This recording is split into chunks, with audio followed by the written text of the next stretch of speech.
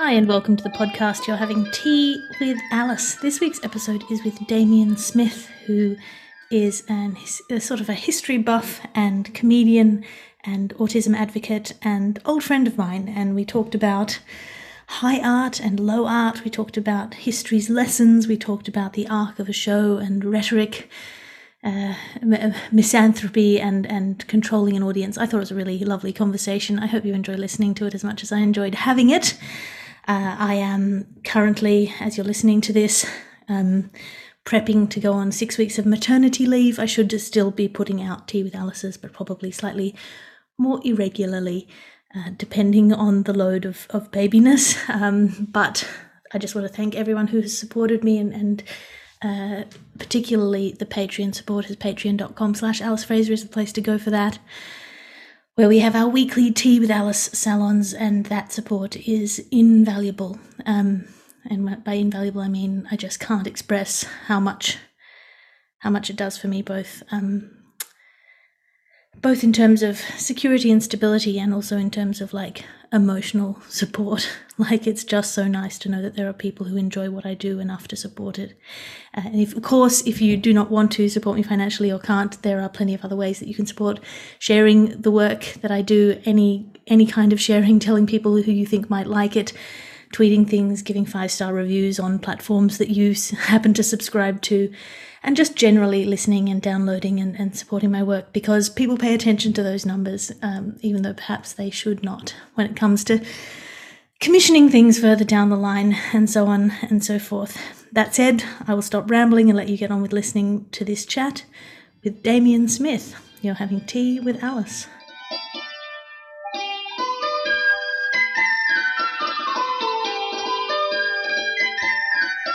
Hello, welcome to the podcast. Who are you and what are you drinking? Two of the biggest questions I ever have to deal with. I'm Damien Smith, comedian, author, raconteur, man not about town, man very much not about town, man very in his own little hermitage. And I am drinking some of Ceylon's finest here, the Dilmah. Oh, very nice. What do you like about it? I take a dramatic sip there. That's very good. I like the folly artistry on the fly. Very. I'm all about that folly. You got to live your truth, don't you? You do. Why do you like Dilmah?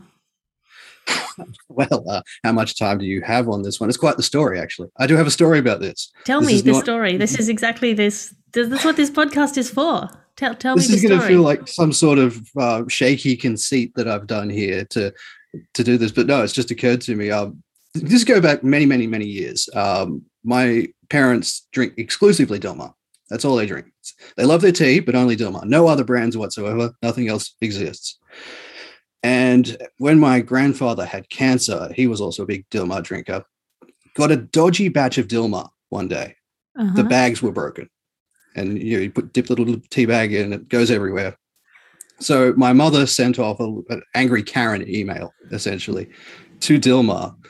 And for some reason, it went to Malik Fernando, who is the Ma in Dilmah, the co-owner of the company. He got this email, sends an apologetic email back. We're very sorry about this, Mrs. Smith. Allow us to send a package as recompense. And this lovely little tea set comes along from Colombo about 6 weeks later. Mum starts up a pen pal friendship with Malik of Dilmah. Just culminated with, do you want to come to Colombo one day and tour the Dilmah facility? Sure, why not? And a couple of years ago, tour of Dilmah with Dylan and Malik. That is incredible. That is an incredible story. I have this sense of brand loyalty that I need to. I'm not being paid by the Dilmah people, by the way. No, although if we can arrange that, yeah. Come on, hashtag. I've always maintained that I will maintain the moral high ground of not selling out right up until someone hits my price tag. Well, so I don't do ads on Tea with Alice. It's funded by the Patreon subscribers. But if I were to do ads, the only ads that I would do would probably be for tea. So if you've got a small tea company. Turnabout's fair play. I tend to go for a Japanese green tea. That's what I like. That's my jam, you know. But I'm not. I think of myself more as a tea fan than a tea snob. You know, I will just drink a horrible hotel bag tea if I have to.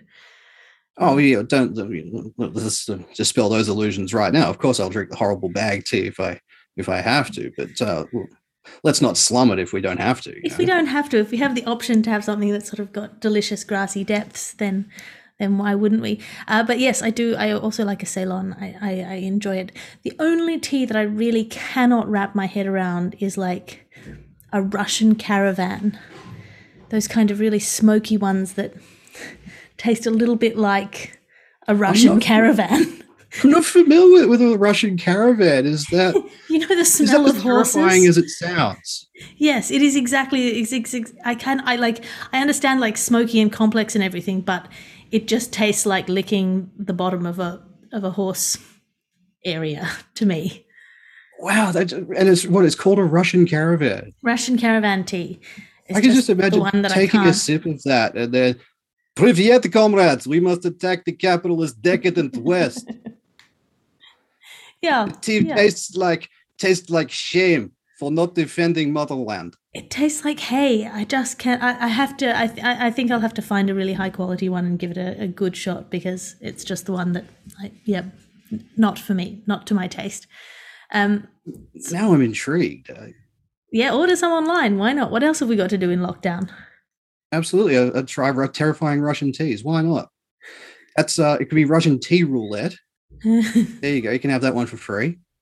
Yeah, I really want to do live salons, and people have asked me to do them before, like Tea with Alice salons. But the only way I want to do them is like not just me doing an interview with someone on stage with an audience watching. I would do like a proper, you pay $60, you have a full afternoon tea. Like it's a proper thing. I wouldn't want to do it as a show, because then it's just an interview, and the point of these conversations is that they're one-to-one and they're personal, and they're not just an interview. It is. There's a certain intimacy to this that's quite lovely. But I think you've illustrated the difference between our respective career paths here, because we started at roughly the same time, and you've gone on to great success, and I've become a bitty husk of a human. But I can't handle the idea of having that sort of democratization of audience. You come to my show and you will damn well listen to what I've got to say, and there may be a Q&A at the end, but this is not a dialogue. This is a mealog. Well, if I'm doing stand-up comedy, yes, but if I'm doing Tea with Alice, it would have to be more democratic. I just couldn't. There's plenty of people who are good interviewers as interviewers, and I don't think that I'm a good interviewer. I think I'm a good conversationalist, maybe. Ooh, what's the difference in that? Is what are we doing now? Again, I feel like interviewer, there's a power dynamic there. They're trying to unpack something or unpick something or make you reveal something. It's for me, this, why I ask people what they're wrestling with is because I want it to be a cooperative enterprise. I want it to be a sort of a dialectic process where we both look at something or explore something or unpack something together.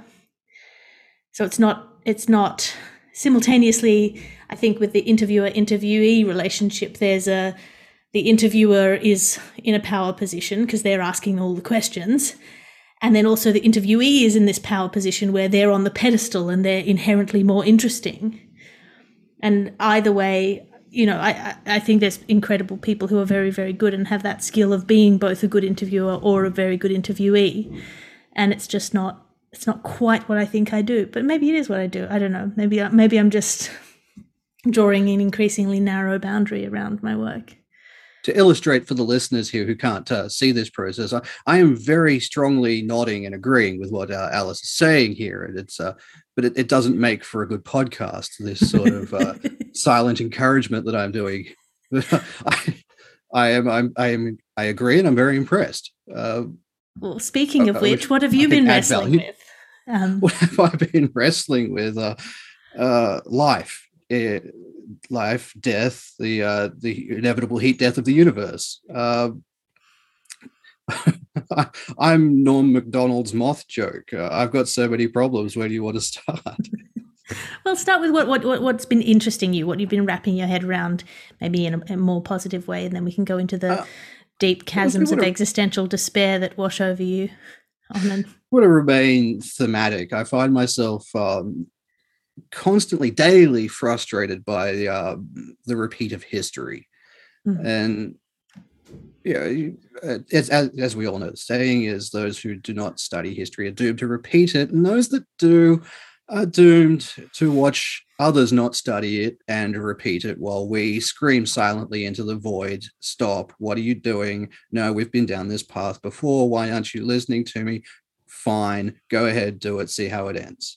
And people who watch the History Channel think that they've studied history and in fact have not, and will say incredibly infuriating things to justify their righteous conspiracy theorists. I have a friend who has. Oh, come on! I have a friend who has cerebral palsy, and she has 2 live-in carers, both of whom are anti-vaxxers, and one of whom said, "Does this remind you of 1930s Germany in any way?" And my friend, who happens to be Jewish as well, said, "No." And then her carer said, "Well, they're going to start treating my people, meaning anti-vaxxers, like they treated your people." And that is someone who thinks they've studied history but has not. So that's the kind of thing I would say to deliberately poke the bear. And you could see me there clamping down on my face, trying not to make dozens of inappropriate jokes. And they're just laying that out there. Like that's their opener. It's a bold opening gambit, I have to say. It's a big move, man. That's a big move. You have to be, and this is the thing, people are so confident in their positions, and I think that's one of the things that studying history teaches you is maybe that things are a little bit more complicated. I mean, if one thing, I'm a history enthusiast, and if there's one thing I've learned about the decadence of the Weimar Republic, it's that they were very staunch on their vaccines and having to show a sort of passport to get into venues and go to raves and whatnot. And ultimately, that is what caused the rise of the Reich, isn't it? The not being able to go out for a couple of tennies with the boys. Well, I mean, isn't it in the Bible? It's Leviticus something like could be 56. Leviticus 13:45, I think, but don't quote me. Which is about what you should do if you're a leper, which are basically wear a mask and like avoid other people. Yeah, socially distance, wear a covering over your lower face. Scream out, I am unclean, I am unclean. I can get behind that. Oh, can we make them scream, I am unclean? Please. I mean, otherwise they're screaming like pointless slogans as they march through the streets of Melbourne. I never thought I'd be a dogmatic Catholic preacher, but here we are. Well, there's always some good in it.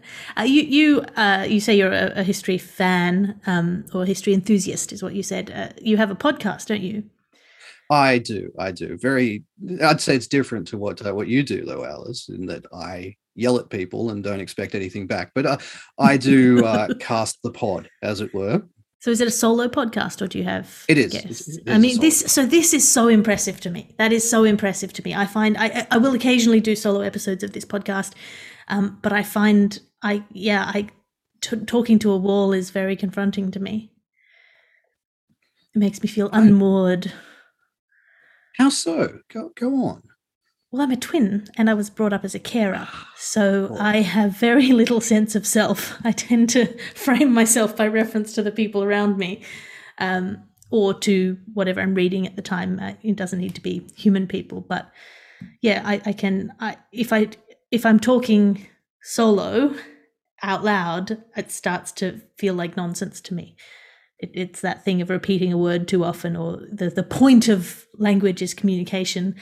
And I can't envision the audience, and it's all sort of like, I think I could do a solo podcast if there was someone sitting in the room with me quietly just nodding. Could you do it to a mirror, perhaps?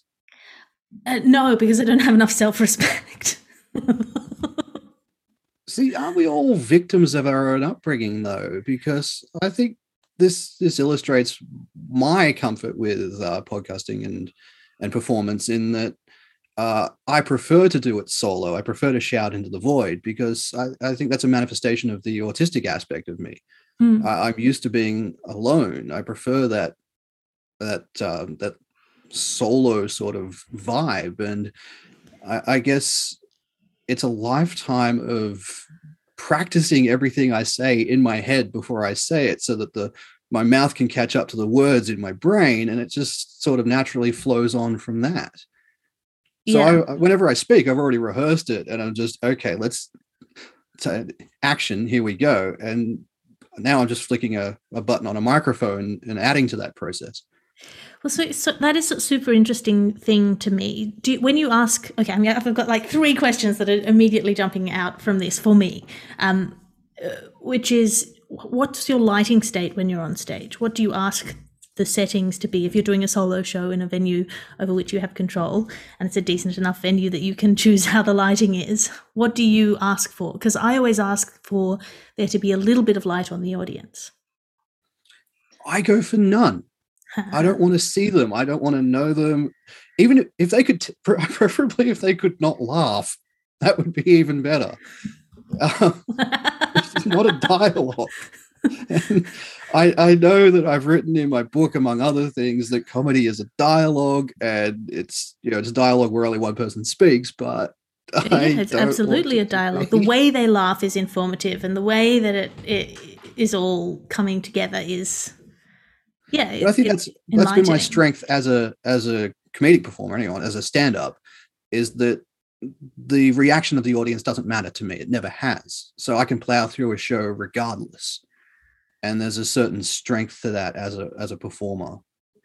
Well, as a stand-up anyway, is that you can get through the lulls in a set if you just don't give a shit what the audience thinks. And that's a very powerful thing as a performer, because audiences can often sense fear and doubt. Often, they always sense it. They're like sharks. A single thimble of doubt is enough to set them off from 3 miles away. But I mean, you can, and I've seen you do this, you can control a crowd, and you can assess a crowd, and you can tell how a crowd is feeling and give them what they want, or, given your personality, occasionally resolutely refuse to give them what they want.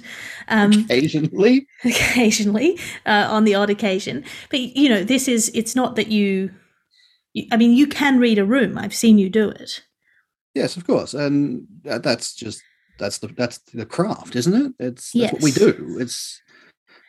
But like you hit the nail on the head there. Just because I can doesn't mean that I will. Yeah. And I just put that down to the craft. You learn it. If at some point you do have to maintain the momentum, don't you? Yes. You have to keep that ball rolling. But if there's enough go forward in the crowd, then you can, tease them and tickle them and prod them in places that they don't want to be prodded, and have great delight in that.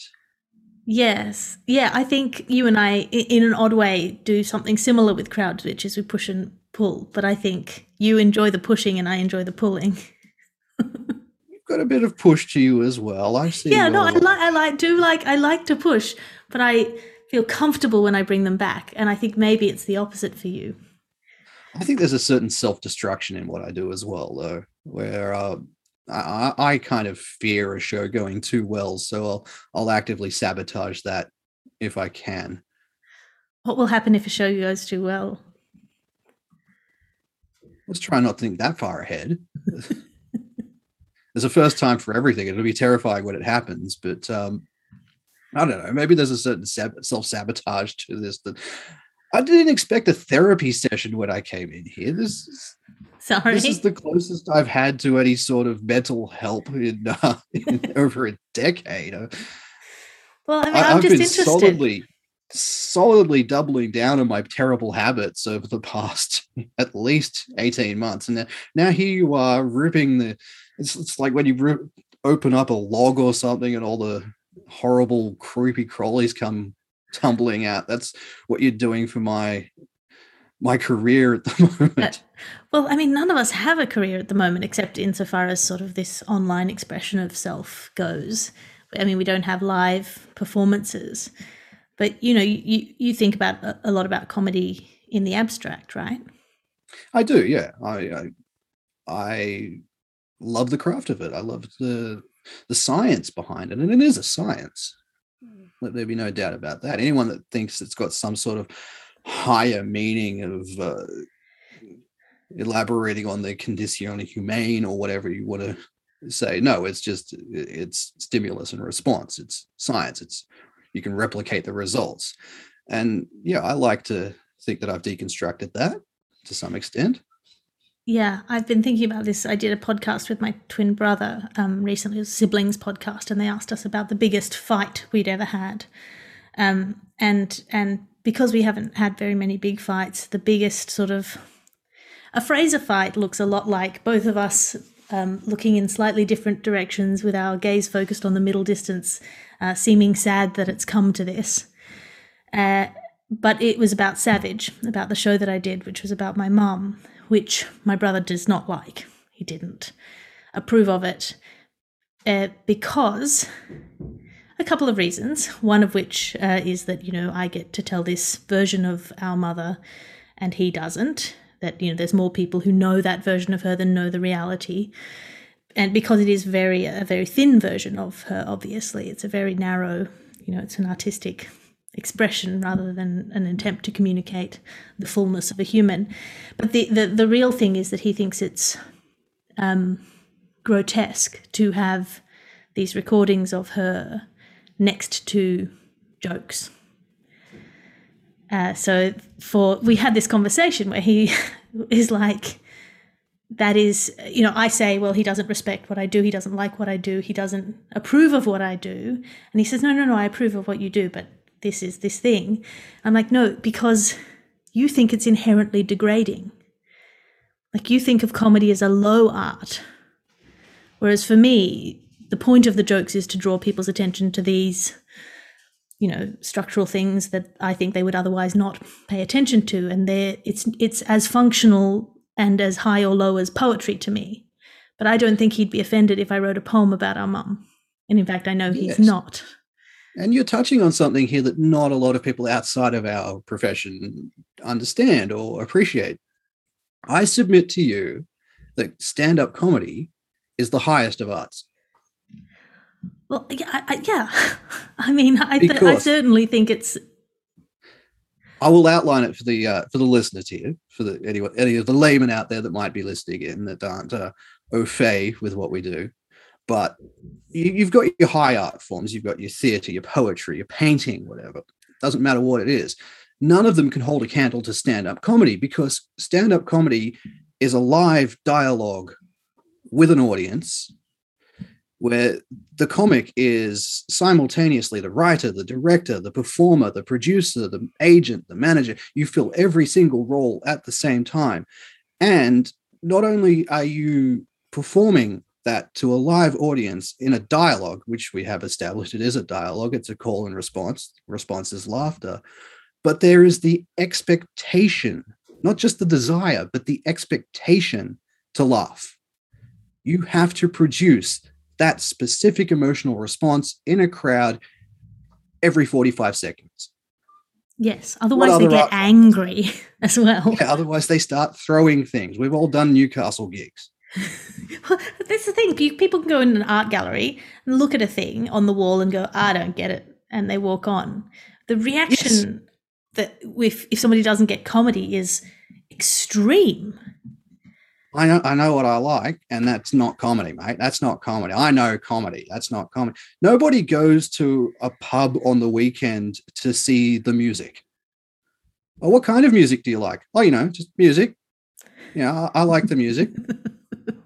Yeah, but what specific kind? No, just the music, and then they'll go to a heavy metal concert and go, oh, no, music's country and western. What's this? This isn't music. Yeah. Yeah, I drum on my desk in my 45 minutes of break time from my demeaning Kafka-esque nightmare. I know what music is, and that's not music. That's what we deal with as comedians, because everyone thinks they're funny. Everyone's made someone laugh. Yes, and everyone thinks, everyone sort of. So this is another thing. This is sort of slightly going into a sideline of a thing that I have been wrestling with, which is that we find it incredibly difficult to really internalize that other people have different frameworks. Like, we can understand that intellectually, that the other person has a different education and has been exposed to different information and has a different, worldview because of that. But one of the things that you see online is people getting really angry about other people's ignorance. And to me, that says that they think of the ignorance as culpable. They're being ignorant on purpose, because we can't really wrap our heads around the idea that they haven't seen the same information that we have. We think they must be ignoring that information or something. I see your point. I do see your point. But have we not reached a certain state in civilization where there is culpable ignorance? I mean, you can have the answers to any questions that you wish to ask. You're sitting in a device right now where you have the sum total of human knowledge available to you. What excuse is there for ignorance? So my argument would be that you have like known knowns and unknown, like known unknowns and unknown unknowns. Okay, come at me, Rumsfeld. So you might not know that this is a question that's worth asking. Or your education might have taught you that this is a question explicitly not worth asking, in which case, is your ignorance culpable or not? You know, and for me, then that's about the emphasis of attention, what we think is worth paying attention to. So, for example, when you see this online discourse about race or sex or whatever it happens to be, so much of it is what people think is worth paying attention to. And for some people, it's not worth asking that question. There are other things in their lives that are more important, or there are other things in their lives that they've been told are more important. So is their ignorance culpable or not, just because they don't think this line of inquiry is worth their time? Well, I don't have an easy answer for you. I didn't expect us to get into epistemology so quickly. But you expected us to get here eventually, right? Eventually, yeah, but I thought we'd do a little bit of foreplay first, you know. We're right in. That's what the tea is for. Tea is the lubricant. I always think of these as in the early days when I was trying to explain what this was, Tea with Alice, I was like, it's fourth date conversation. Fourth date conversation. You know, I'm not interested in your favorite color. Like, I'm interested in your theory of mind. To sort of counter, I guess, it's another advantage of autism, but I will maintain my entire life that I do not suffer from this at all. My autism is a superpower. I am not one of those plebs that are bogged down with other people's feelings. And something I'm not a victim of is theory of mind. I have my theory of mind. You do you, boo. But I'm not going to be shaken on this.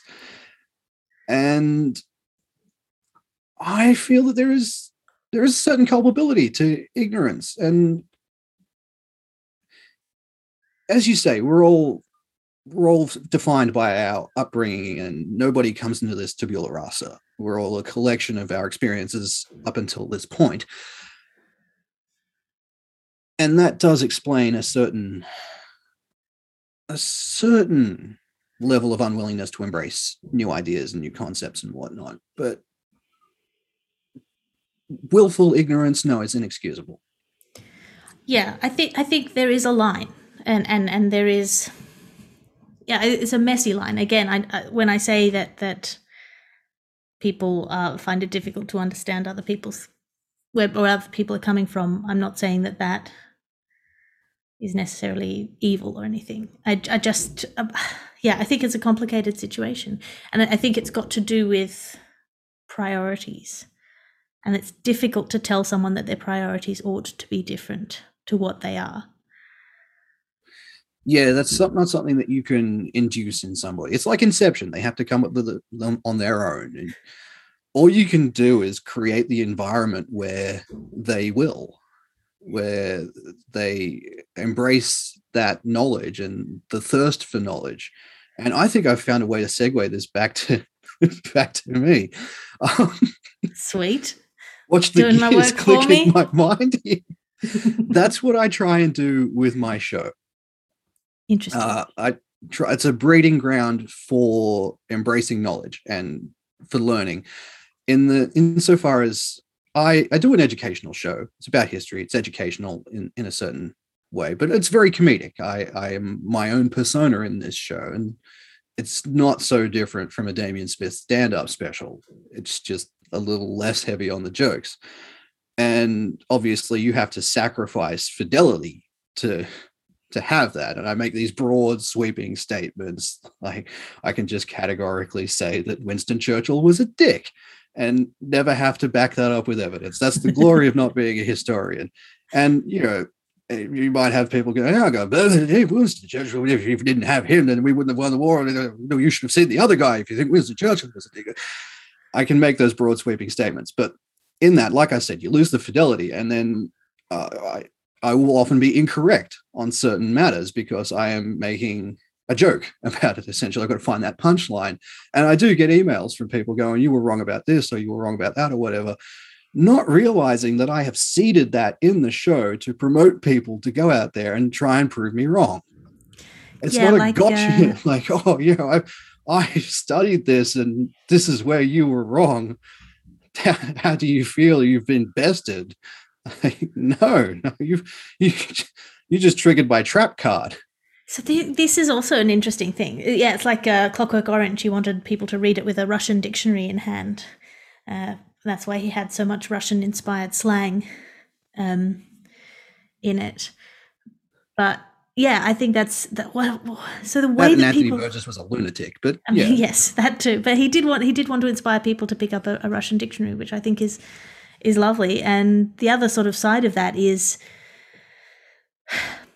the people telling you you're wrong or people doing corrections. It's very hard to do in the kind of positive way that would induce change in somebody rather than defensiveness. Well, that's why it has to be the inception. You've got to come at it obliquely and let it be their idea. I can't remember it offhand. I think it's... Which is why jokes are so good, because they leave the last bit, the getting it bit, to the audience. So everyone who laughs at a joke in some subtle way thinks it's their own idea. Absolutely. And that's why I will try and avoid a punchline if I can. I think the measure of a well-crafted joke is where you don't have to deliver the punchline. Yeah. Yeah. The audience will do it themselves. And I strive for that. Don't often get there, but there are the glorious examples where it happens. But, why can't we all dream of being Icarus? Yeah. The ellipsis at the end, I think, is just such a powerful tool. And, I try to use that in a structural way as well in my shows of I think I give the appearance of revealing a lot more than I do in my shows, because what I do is I leave space for the audience to bring their own stuff in. Oh, can we talk structure on shows? That sounds exciting. Absolutely. What are your thoughts on structure? I mean, I know you have many, but I have the patented, well, it's not actually patented, but still Damien Smith festival structure Mobius strip, where I have defined the hero's journey, as it were. But I'd like to hear how you structure a show, because of our many, many peers in this industry, you are among the half dozen that I actually respect as somebody who can write a decent festival show. And I'd like to hear how you approach that. Thank you. Structure it, how you make it. That's very kind of you. I mean, it obviously varies slightly between shows, but I think of the way that I write usually is quite recursive. And I think of it very much as it's a bit like a detective novel, or a procedural drama, where ideally start with the denouement. Yeah, so I think about the moment of emotion or revelation or insight or epiphany that I had that I think is interesting. And then I think, how do I put my audience into that moment? And what's the bare minimum? What are the clues that I have to drop back into the show? And then how can I conceal those clues so that the audience registers them but doesn't register them as clues? So that at the end, when that thing arrives, there's like, oh, that was important. That dropped shoe was important, and that unloaded gun was important, and that's where she loaded the gun and we didn't even notice. Like, that is sort of how I tend to think of it, so that for that feeling at the end that I want to give to the audience, I want that to feel to them like very satisfying. So that's how I tend to think of it. And in order to do that, I tend to build up miniature loops that then I could draw it for you. I've already drawn mine. So then longer loops that come back and pick up other threads. It's like, so that's one way that I think of it. And the other way that I think of it is like a 4-dimensional graph where you have the narrative line, the arc, the yes. thing, and then you have intimacy and distance from, your either very fine details that are intimate and personal or like broad sweeping statements about society. And then you have kind of intensity of delivery and quietness of delivery. And then all of those things have to be balanced against each other, sort of like a web. Yeah, it's like an alchemist, of course. Yeah, so you could deliver something very intimately, very loudly, or very quietly, etc., and you could deliver it at different points along the arc, and it all sort of changes the balance of the show. That's a very elegant structure that you have there. Thank you. I quite enjoy that. I like that. I like that approach to it. Tell us your patented version.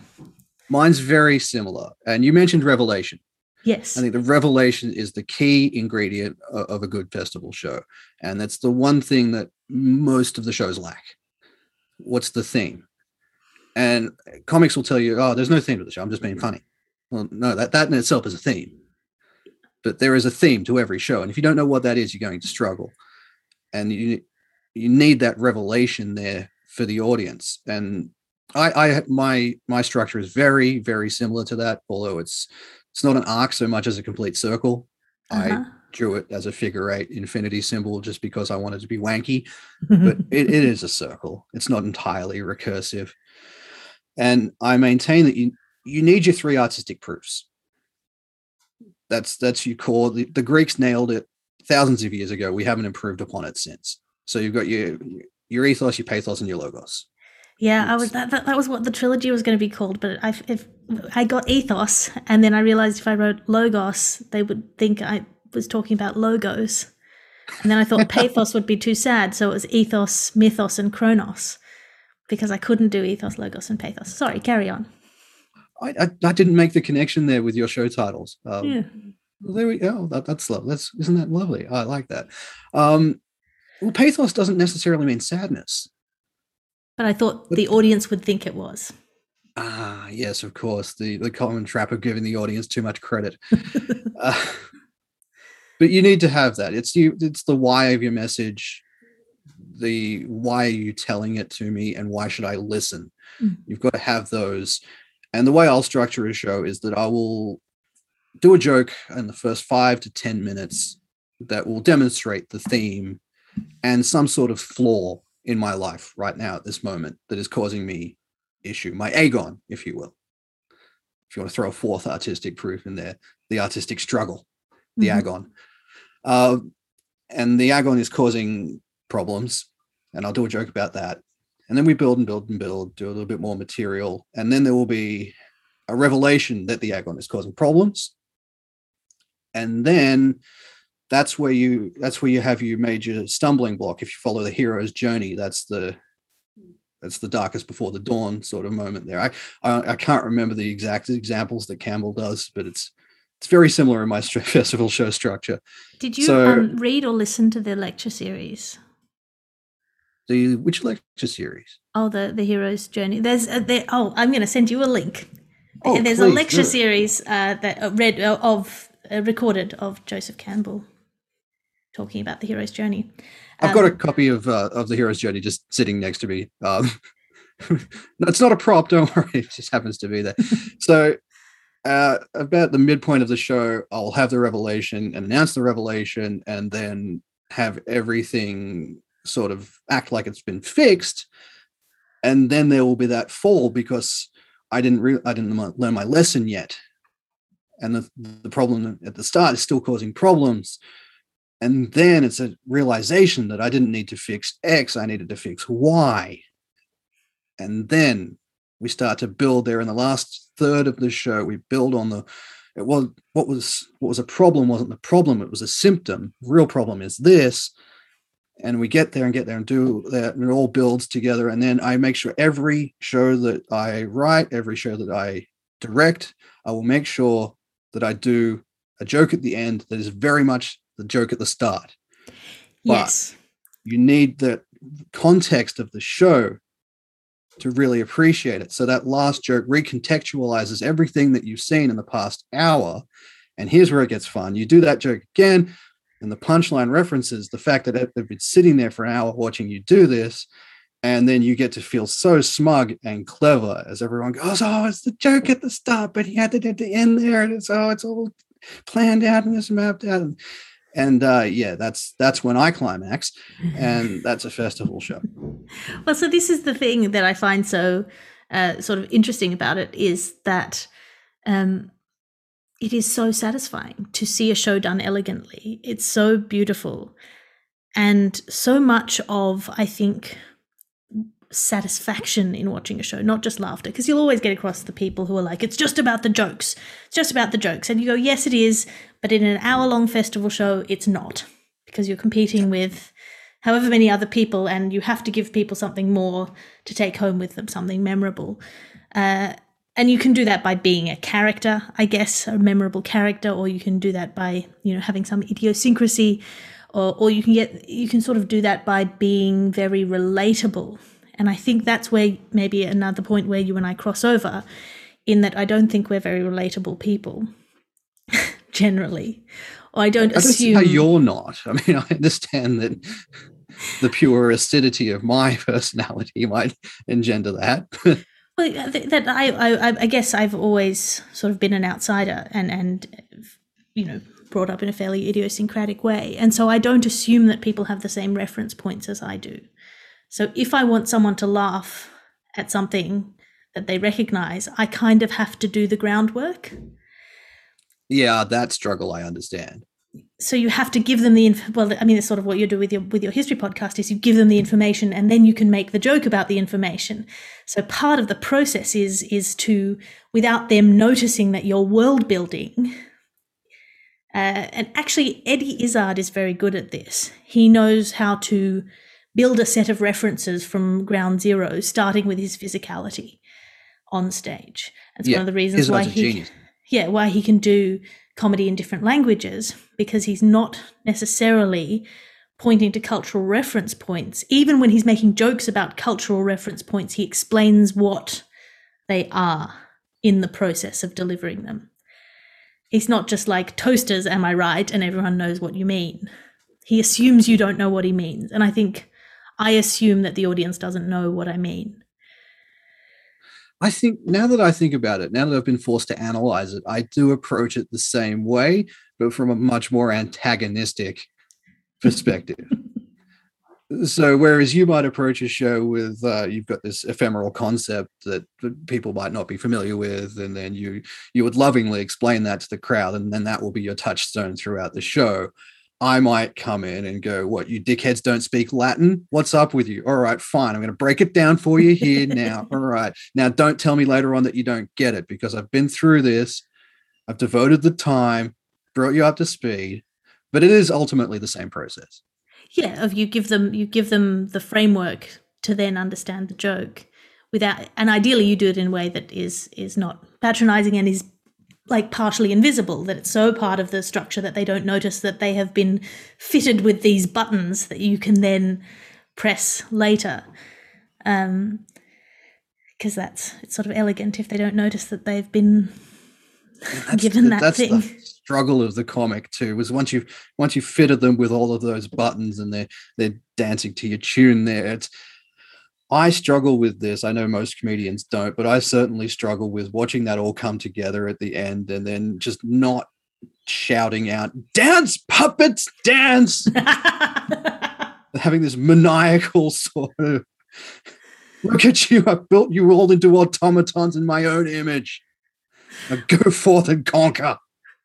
I mean, yeah, I think that might be where we depart from one another. But I have to admit that certainly in some of the early seasons of Savage, where it was an even more brutal show, when people would cry at the end of the show, it gave me great satisfaction. What was it? Did I see it the first season? Possibly. Because we had the same room. I remember that. Yes, that was that little boardroom at the basement of the hotel on Spring Street in Melbourne. It was just a absolute corporate little conference room.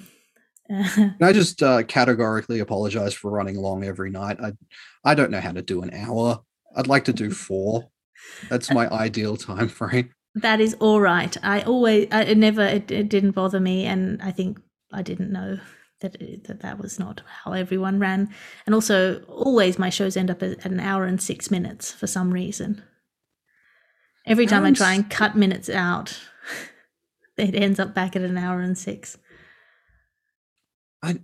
Mine always end up at about 3 hours, and then I've got to sacrifice so much. And what's even the point, really? Yeah, just do a 3-hour show. Just book the room. I'd love to have that sort of celebrity pool where I could just. Hey, I did the trilogy when I had 0 celebrity pool, and that was a 3-hour show. All right, well, this is going to happen now. Strap yourselves. I encourage you to do it. Strap in, Dorothy, because Kansas is going bye-bye. I think you could do a very good 3-hour show.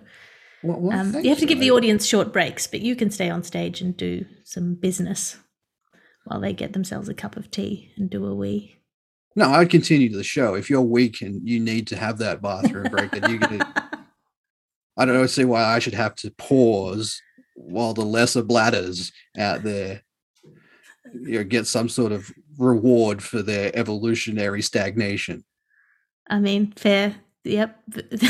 Only the strong will survive. I guess if they've already paid their ticket price, you could walk them.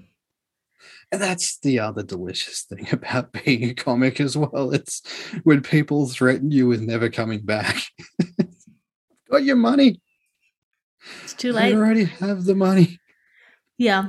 Yeah, although nowadays people can get their money back for being offended sometimes. Oh, gosh. We don't have time for this tangent. Well, no, we probably do. We should vaguely start wrapping this up, but because I've got another thing at 5. But I don't doubt you're having other things to do. I mean, your whole organizational system is terrifyingly efficient, and that's coming from someone with autism. I mean, the Calendly thing that is so useful because so much of my work is overseas, and I cannot do time conversions with any kind of consistent fidelity because it's always changing. That shut down my brain watching that. I've been outplayed. I've been completely outplayed in terms of time management, in terms of breaking people down into 1 hour allotments. I just look. It was such a revelation to me because the friend who revealed it to me is a very efficient entrepreneurial Silicon Valley type with no kind of EQ at all.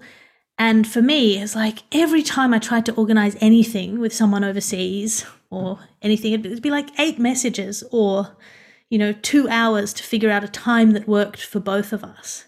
Whereas the thing is like, this is my calendar, these are the open slots I have. You put yourself in there and we'll figure it out. It was a revelation to me. As a flow-on effect from that, now that I'm just going to direct all of my family's hate mail to you now, because that's how I'm going to run my life. All right. You want to do Christmas? Calendly. You want to do a birthday dinner? Calendly. We're doing that now.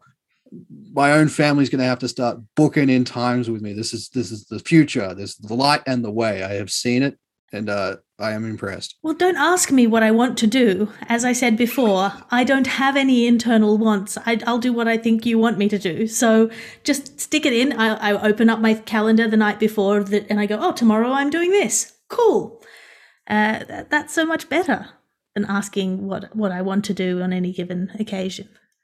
Look, this is the beauty of lockdown. This is the beauty of your coronavirus. It is breaking us free of the preconceptions that have held us back for so long. We can destroy the old world, burn it to the ground, and build something better. I mean, if you were the ruler of the world in the way that you are the ruler of your audiences, what would you like to take out of coronavirus? What do you think would be optimal, and what do you think is likely? human interaction would be the thing that we need to get rid of. I think we've all shown that I'm not saying get rid of it entirely. I mean, obviously there are some people that like dealing with humans, whatever weird fetish, that's what you do, right? Like I said pre-show, my ideal thing is to be a hermit and just occasionally come out and yell at people with oblique prophecies of the future. But I think what we could take away from this whole Rona situation is that we don't need to be accessible all the time.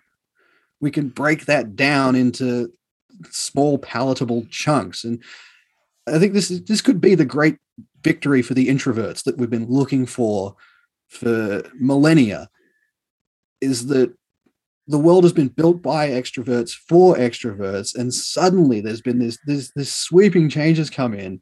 And if we don't embrace it and dictate the narrative, then we're going to go back to office hours. We're going to go back to meaningless small talk coffee chats. We're going to go back to holding infants.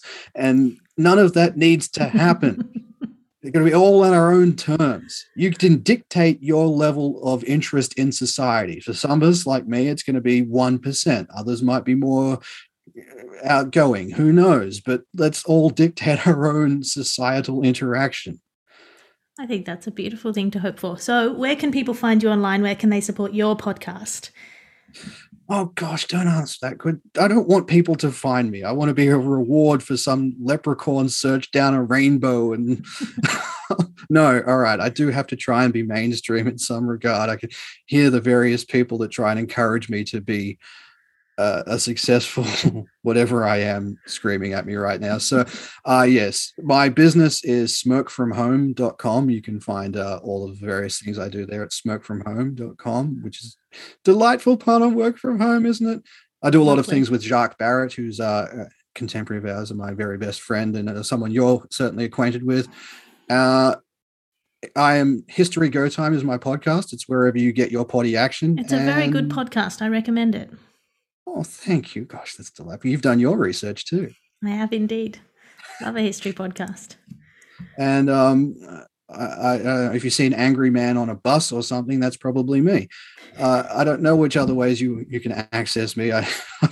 Like I said, I want to dictate my level of access. You search History Go Time. That can be the level of access that people have to me. If you can guess his Calendly, you can book yourself in.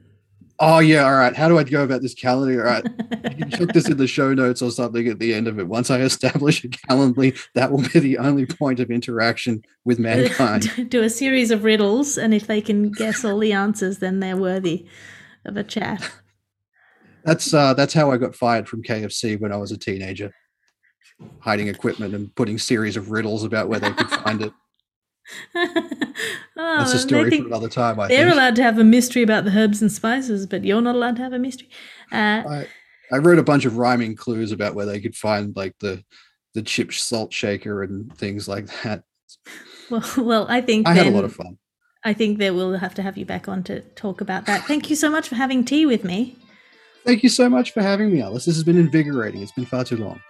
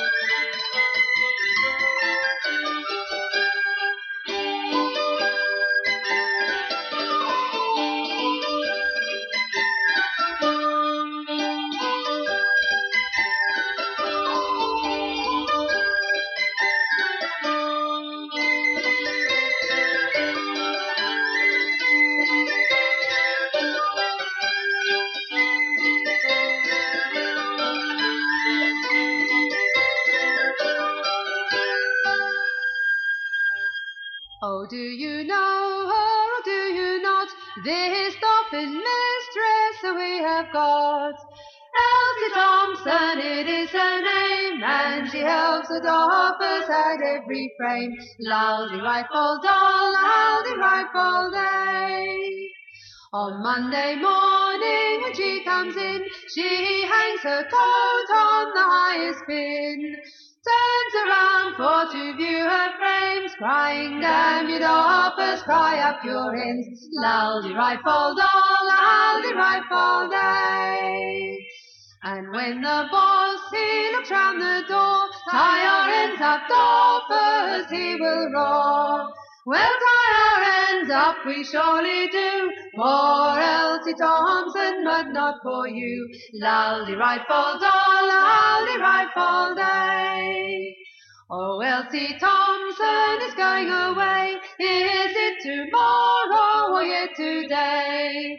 We'll tie our ends up and leave our frames and wait for Elsie to return again. Laldy Rightful Doll, Laldy Rightful Day.